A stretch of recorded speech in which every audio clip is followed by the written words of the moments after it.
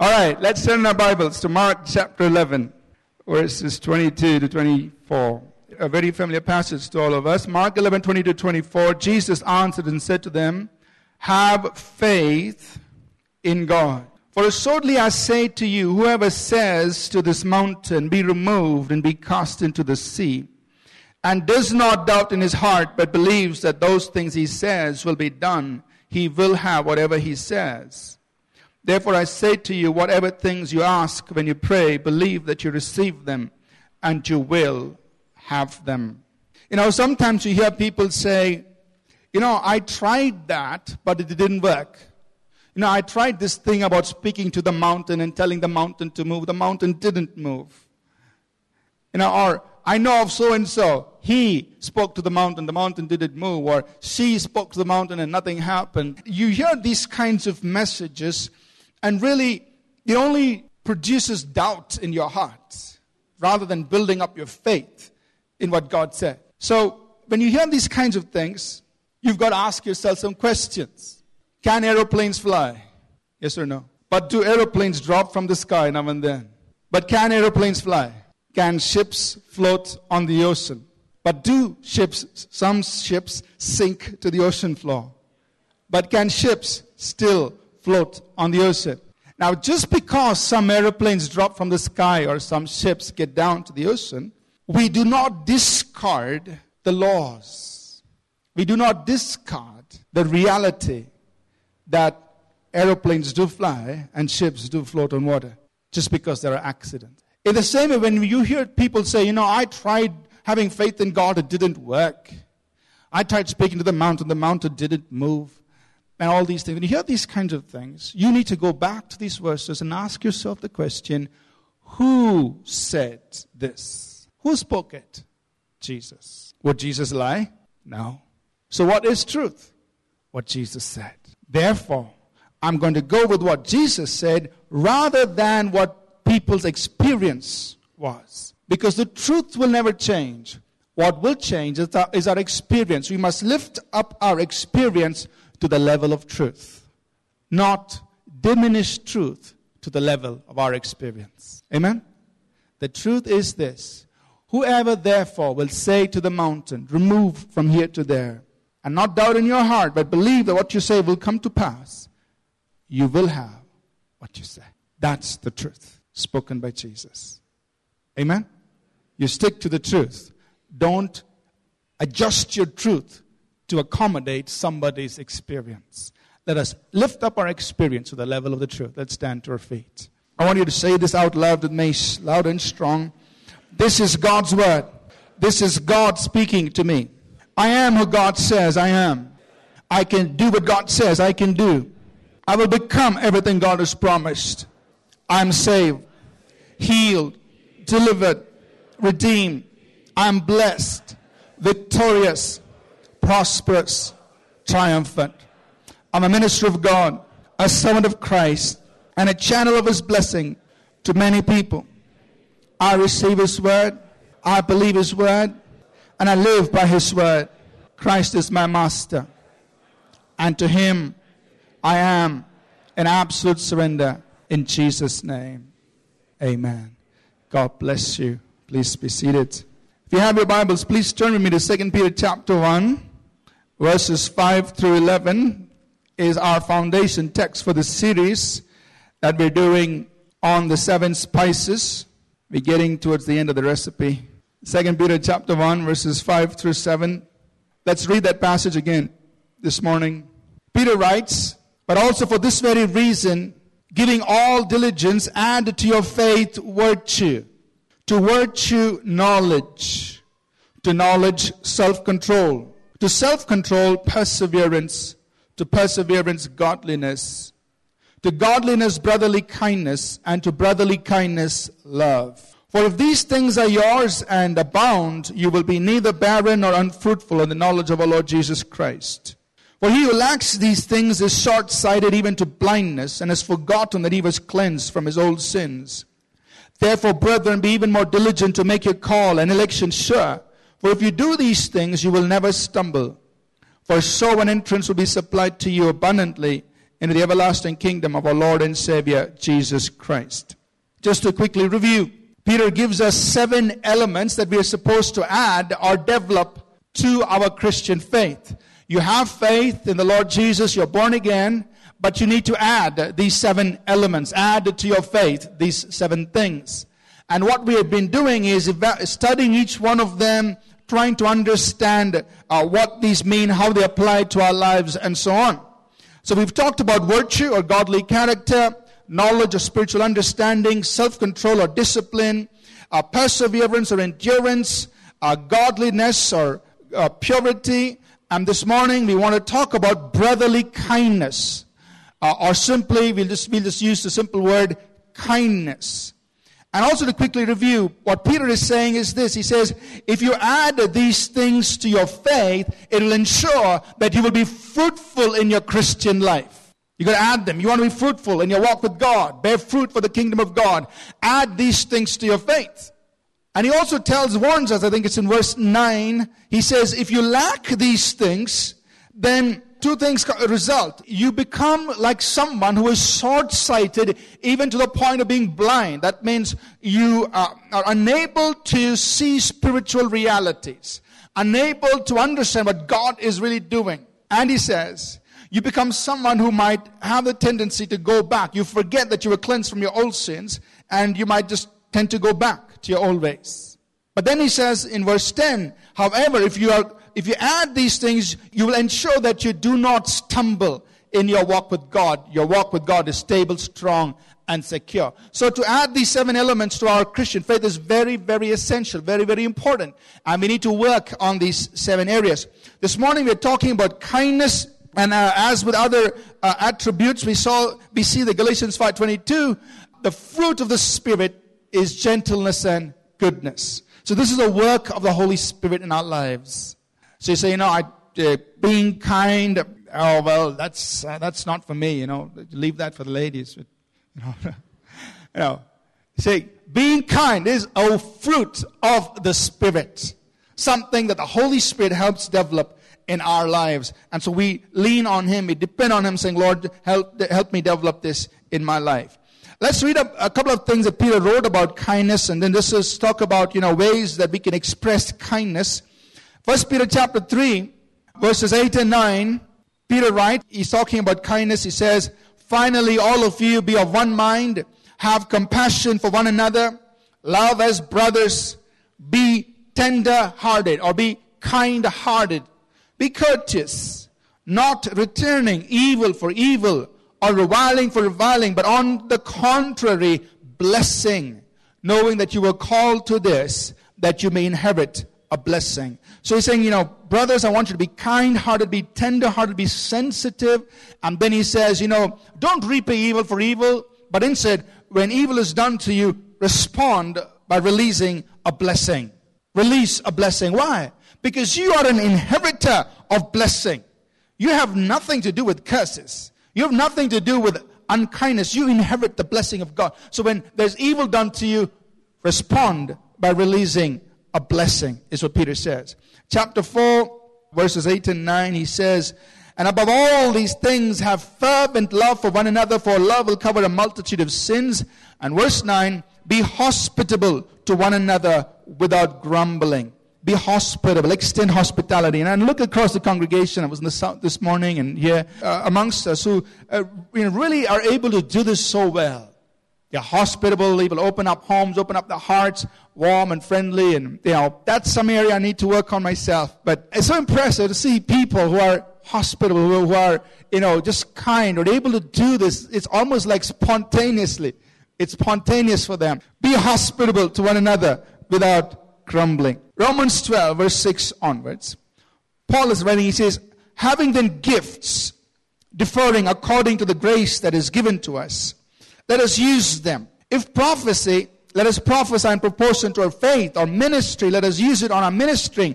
He who teaches in teaching, he who exhorts in exhortation, he who gives with liberality, he who leads with diligence, he who shows mercy, next two words, with cheerfulness. So Paul is telling us, we have people in the body who are graced by God, empowered by God in different areas. Some are leaders, some are teachers, some are ministers, some are exhorters, some are, are givers to give money and all of that. And then he says there are some who are really empowered or graced by God to show mercy, show compassion, extend kindness to people. But what I want to highlight is when he says, when you show mercy, he says, do it with cheerfulness. That's a challenge, isn't it? Sometimes. When you are showing kindness, he says, do it with cheerfulness. Do it gladly. Do the heart that's enthusiastic, that's really eager to do what you're doing. I'd just like to read on a couple of more verses here from chapter 12 that show us different ways in which we can express kindness to one another, to people. Verse 10, he says, be kindly affectionate to one another with brotherly love, in honor, giving preference to one another. Giving preference is another way of being kind. And the two of you want to do the same thing, so you go ahead, please. Or you both pursue, there's only one thing, you want to, the two of you want it, well, give preference. Let the other person have it. Give preference to the other person. It's a way of us demonstrating love and kindness amongst ourselves. Verse 13, he says, distribute to the needs of the saints. Be given to hospitality. Give to the needs. You see a brother, a sister in need. He says, distribute to the needs of the saints. Give into their lives. And he also says, be given to hospitality. Be generous in this, in extending hospitality. He continues in verse 14. Bless those who curse you. Bless and do not curse. Bless those who persecute you. Bless and do not curse. Resonating with what we read from Peter. When people do evil, respond with a blessing. Respond with something that's good. Verse 15. Rejoice with those who rejoice and weep with those who weep. Identify with others. Step into their need. Somebody's celebrating. Get in there. Celebrate with them. Somebody's going through a tough time. Get in there. Weep with them. These are different ways for us as a people to express kindness amongst ourselves. Go down to verse 17. Repay no one evil for evil. Have regard for good things in the sight of all men. So let's assume you're in your workplace and your colleagues are not treating you well. What does the Bible tell us? Repay no one evil for evil. They send you a nasty email, doesn't mean you send one back. No. Pause. Add to your faith kindness. Instead of sending evil back, he says release a blessing. Do something that brings a blessing into the situation rather than aggravating it. Repay no one evil for evil. Have regard for good things in the sight of all men. Verse 18. If it is possible, as much as depends on you, live peacefully with all. Yes, you cannot control the other person's actions. You cannot control the other person's response. But whatever is within your capacity, you do what you can to promote peace. Extend kindness in that situation. Verse 19 on, he says, Beloved, do not avenge yourselves, but rather give place to wrath, for it is written, vengeance is mine, I will repay, says the Lord. Therefore, if your enemy is hungry, feed him. If he is thirsty, give him drink. For in so doing, you will heap coals of fire on his head. Do not be overcome by evil, but overcome evil with good. So many different ways to express kindness. He says, if you find somebody who's been hurting you in need, step in there, do something good for them. If they're hungry, feed them. Meet their need. Step in. Don't respond to evil with evil, but overcome evil with good. Some other ways of expressing kindness, if you turn with me to Ephesians chapter 4, our words, Ephesians 4:29 onwards, our words are important in expressing kindness. Verse 29, let no corrupt word proceed out of your mouth. Ephesians 4:29. But what is good for necessary edification, that it may impart grace to the hearers. Just skip down to verse 31. Let all bitterness, anger, clamor, evil speaking be put away from you with all malice. And be kind to one another, tender-hearted, forgiving one another, even as God in Christ forgave you. Our words are important. Our words can express kindness. And we need to be careful with our words. The way you speak, communicate kindness or the lack of it. And I think the biggest challenge, and all of us husbands and wives will say amen to this, the biggest challenge is in husband-wife relationships. And I'm amazed how, during your courtship days, you say, hi, darling, bye, darling. Everything is darling. And it probably lasts the first few years of marriage. And then after that, the honey and the darling and it's all disappeared now, And like wondering. And that's the real test of kindness, Amy and I are still working on it, of learning to speak kindly, especially when you're so used to each other and, you don't pause to think, I still need to say please. I still need to say thank you. I still need to say sorry. Those simple words express kindness. And marriage, I think, is the greatest place where you can finish your schooling. It kind of helps you finish. Learn these things in the context of marriage. And it's very important there. Giving is another way of expressing kindness. Turn to Philippians chapter 4. Giving. Jesus told us in Acts 20 and verse 35, it's more blessed to give than to receive. And here's the other aspect about giving, which I think is very interesting. In Philippians chapter 4, if you read verses 15 through 19, Paul says, now you Philippians know also that in the beginning of the gospel, when I departed from Macedonia, no church shared with me concerning giving and receiving, but you only. For even in Thessalonica, you sent aid once and again for my necessities. So Paul is commending the Philippians. You guys really have given to my life. Thank you so much. In verse 17 he says, not that I seek the gift, but I seek the fruit that abounds to your account. Indeed, I have all and abound. I'm full, having received from Epaphroditus the things sent from you, a sweet-smelling aroma, an acceptable sacrifice, well-pleasing to God. And my God shall supply all your need according to his riches in glory by Christ Jesus. So there's something here that Paul is revealing to us about our giving. See, when you give financially, or when you give your time, you give your resources, you give into some other person, maybe a minister of God or somebody else. Here's what Paul says. He says, when you give, it is a sweet-smelling aroma. It's a sacrifice that is well-pleasing to God.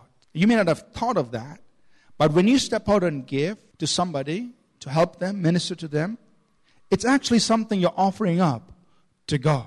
Amen? And the other thing he says is, when you give, the fruit of your giving is credited to your account. It's almost like there is this spiritual economy, and you've got your bank account, so to speak, and every time you give to somebody, your time, your energy, or something you give to somebody, the fruit of that is credited to your accounts. Amen? So understand that giving is a great way of expressing kindness, but also that when you give, you are actually offering up something to the Lord. And then, of course, there are acts of service, ways to express, through which we express our kindness. Galatians chapter 6, verses 9 and 10, Paul writes, he says, Galatians 6, 9 and 10, let us not grow weary while doing good. Sometimes you can get tired of doing good. How long am I supposed to do this? How long am I supposed to fold the clothes, wash the dishes? Man, just relax. Don't go weary in doing good. Why? For in due season you will reap if we do not lose heart. Therefore, as we have opportunity, let us do good to all, especially to those who are of the household of faith. It says, do good to everyone, especially to those of the household of faith. Don't get tired of doing good.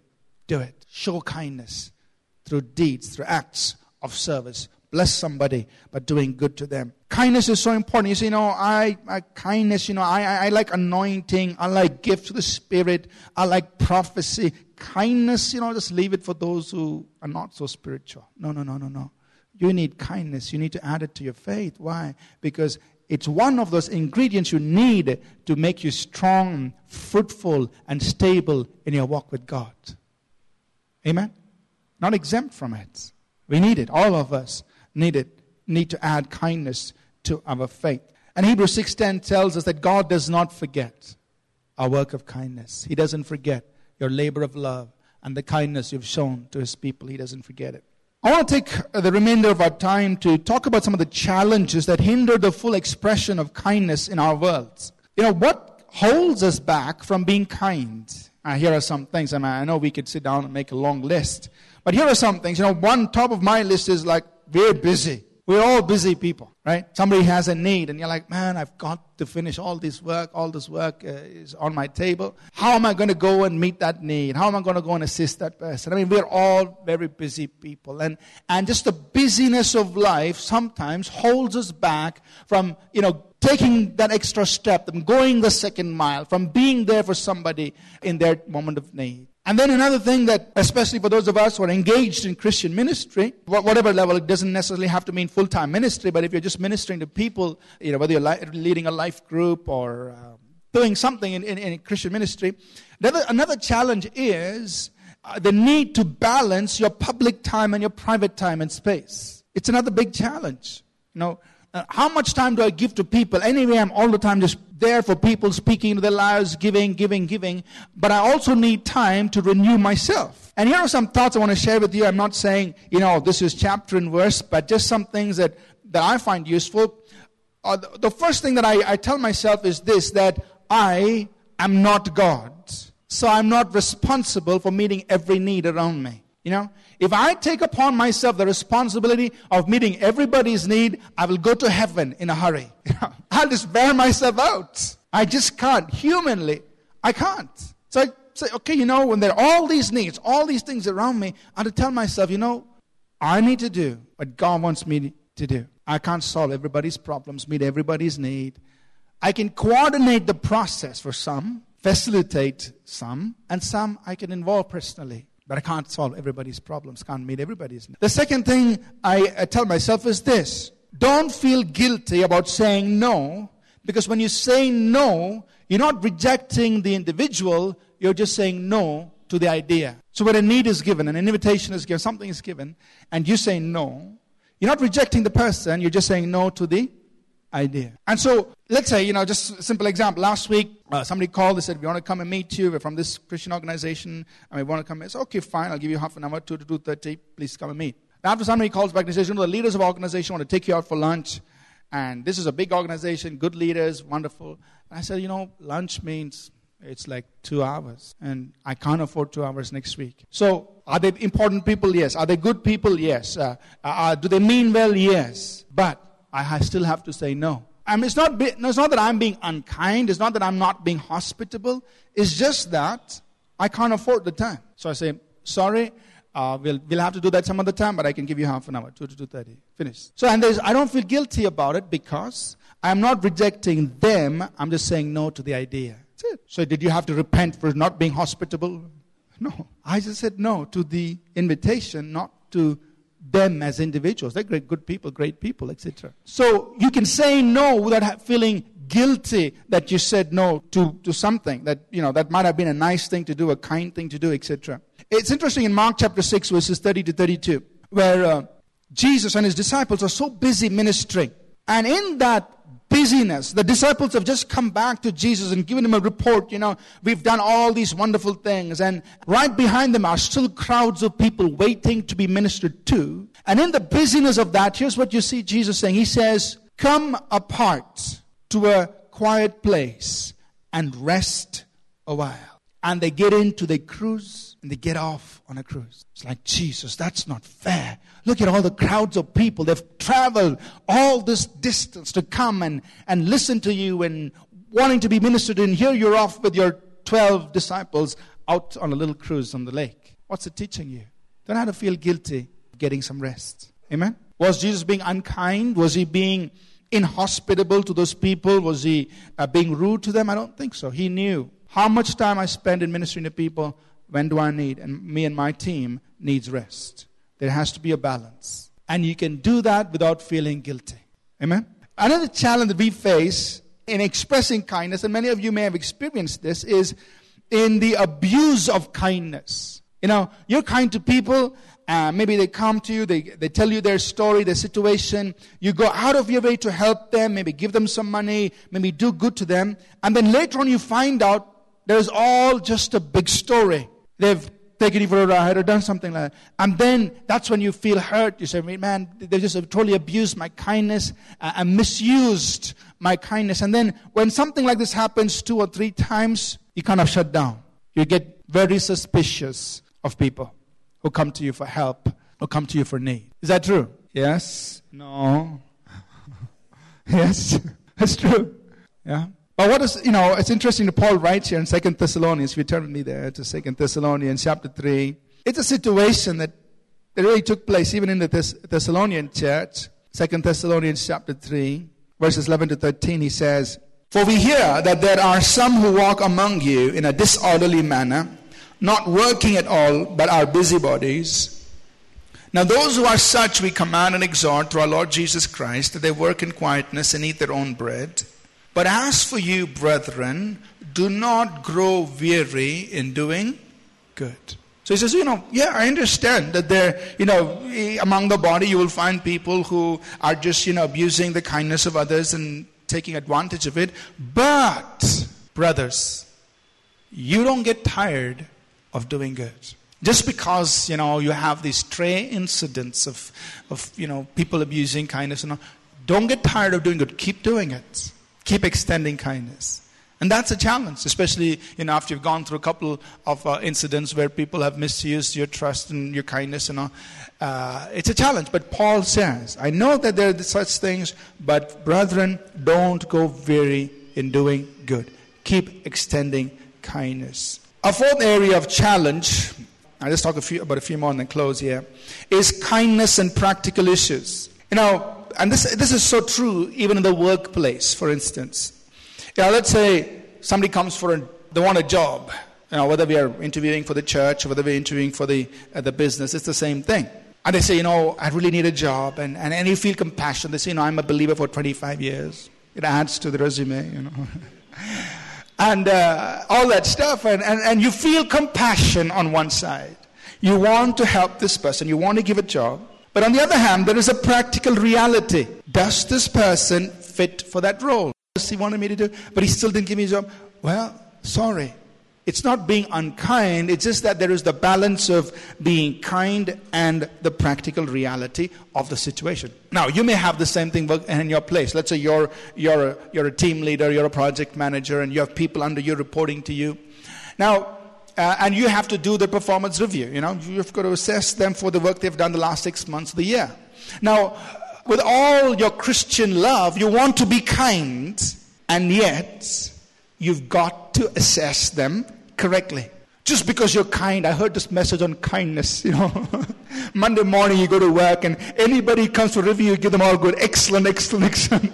I'm being kind, That's not.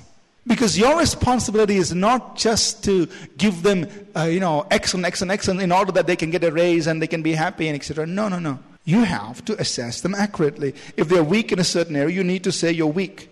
Right?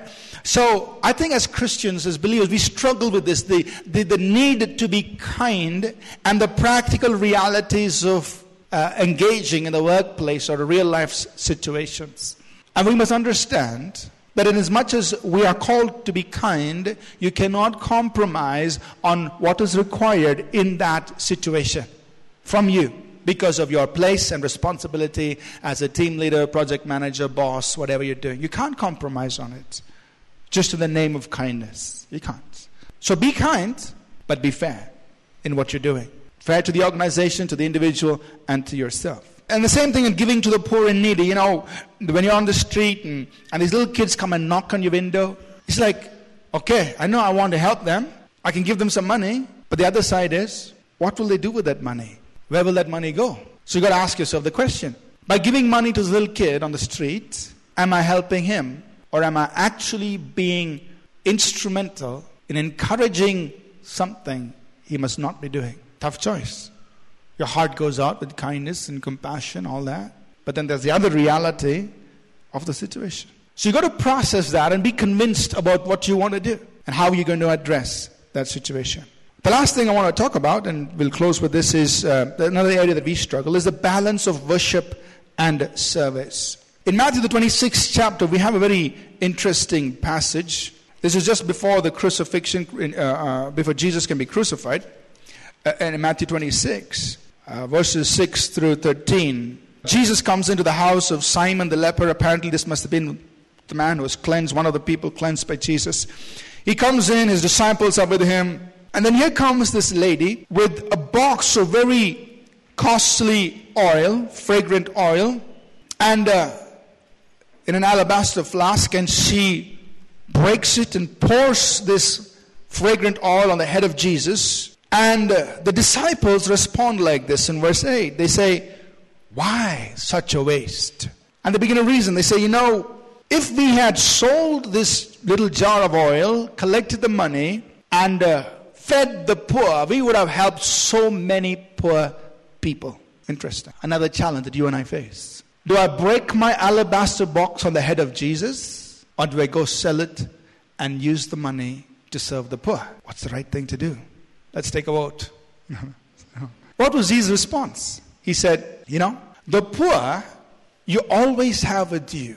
Meaning, the poor will always be there and you must respond to their need. You must go. Jesus was the one who told us, you feed the hungry and clothe the naked, and told the rich man, go and sell all that you have, give to the poor. So the poor are always there. The needs are always there. You must meet that need. You must address it. Poor are always there. Meet that need. But this woman, she has anointed me in preparation for the cross. Now, I don't think Jesus was meaning to say that, I'm going to the cross, I've got my best suit on. That's not the point. And he didn't need that oil to go to the cross, so to speak. Anyway, it was going to be a very, very painful, bloody situation there on the cross. And so it was not about the oil, but I think more it was about the heart of worship this woman brought at that moment. That she would take this, anoint Jesus, waste the most precious thing she had on Jesus. So I believe there is, and we struggle with this, and I believe here's the balance, that both these go hand in hand. Wasting our alabaster box on Jesus as an act of worship, and also going out and meeting the needs of the poor. They're both important parts of the Christian life. You can't have one without the other. The poor are always there. You will have chance to take care of them, and you need to take care of them. But there are also times in your life you need to come and break your alabaster box on Jesus without feeling guilty that you could have used it on the poor. And I know we all struggle with that. I can just be honest with you. At this church camp, I was preaching, and I said, God, I'm preaching to the same people. They've heard 1,000 sermons. And in my mind, I'm thinking of all the people outside who've never heard a single sermon about Jesus. I mean, it's not wrong. I mean, we all enjoy the church camp. I'm not putting a damper on the church camp. But this was the thought going through my mind at the church camp.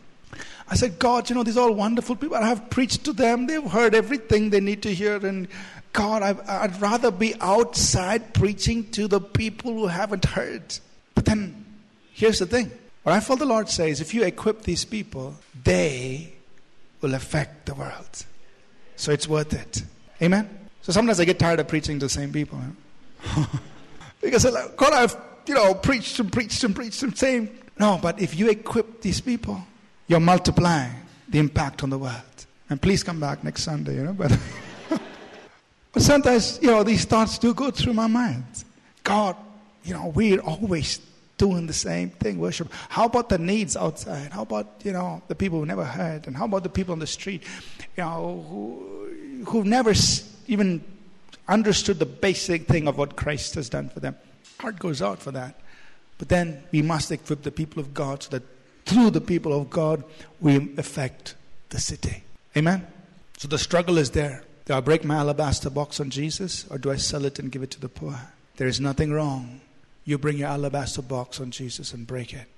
That's your act of worship. The poor will always be there. You meet their needs. Balance both. Acts of kindness to meet the needs of people and your heart of worship towards God.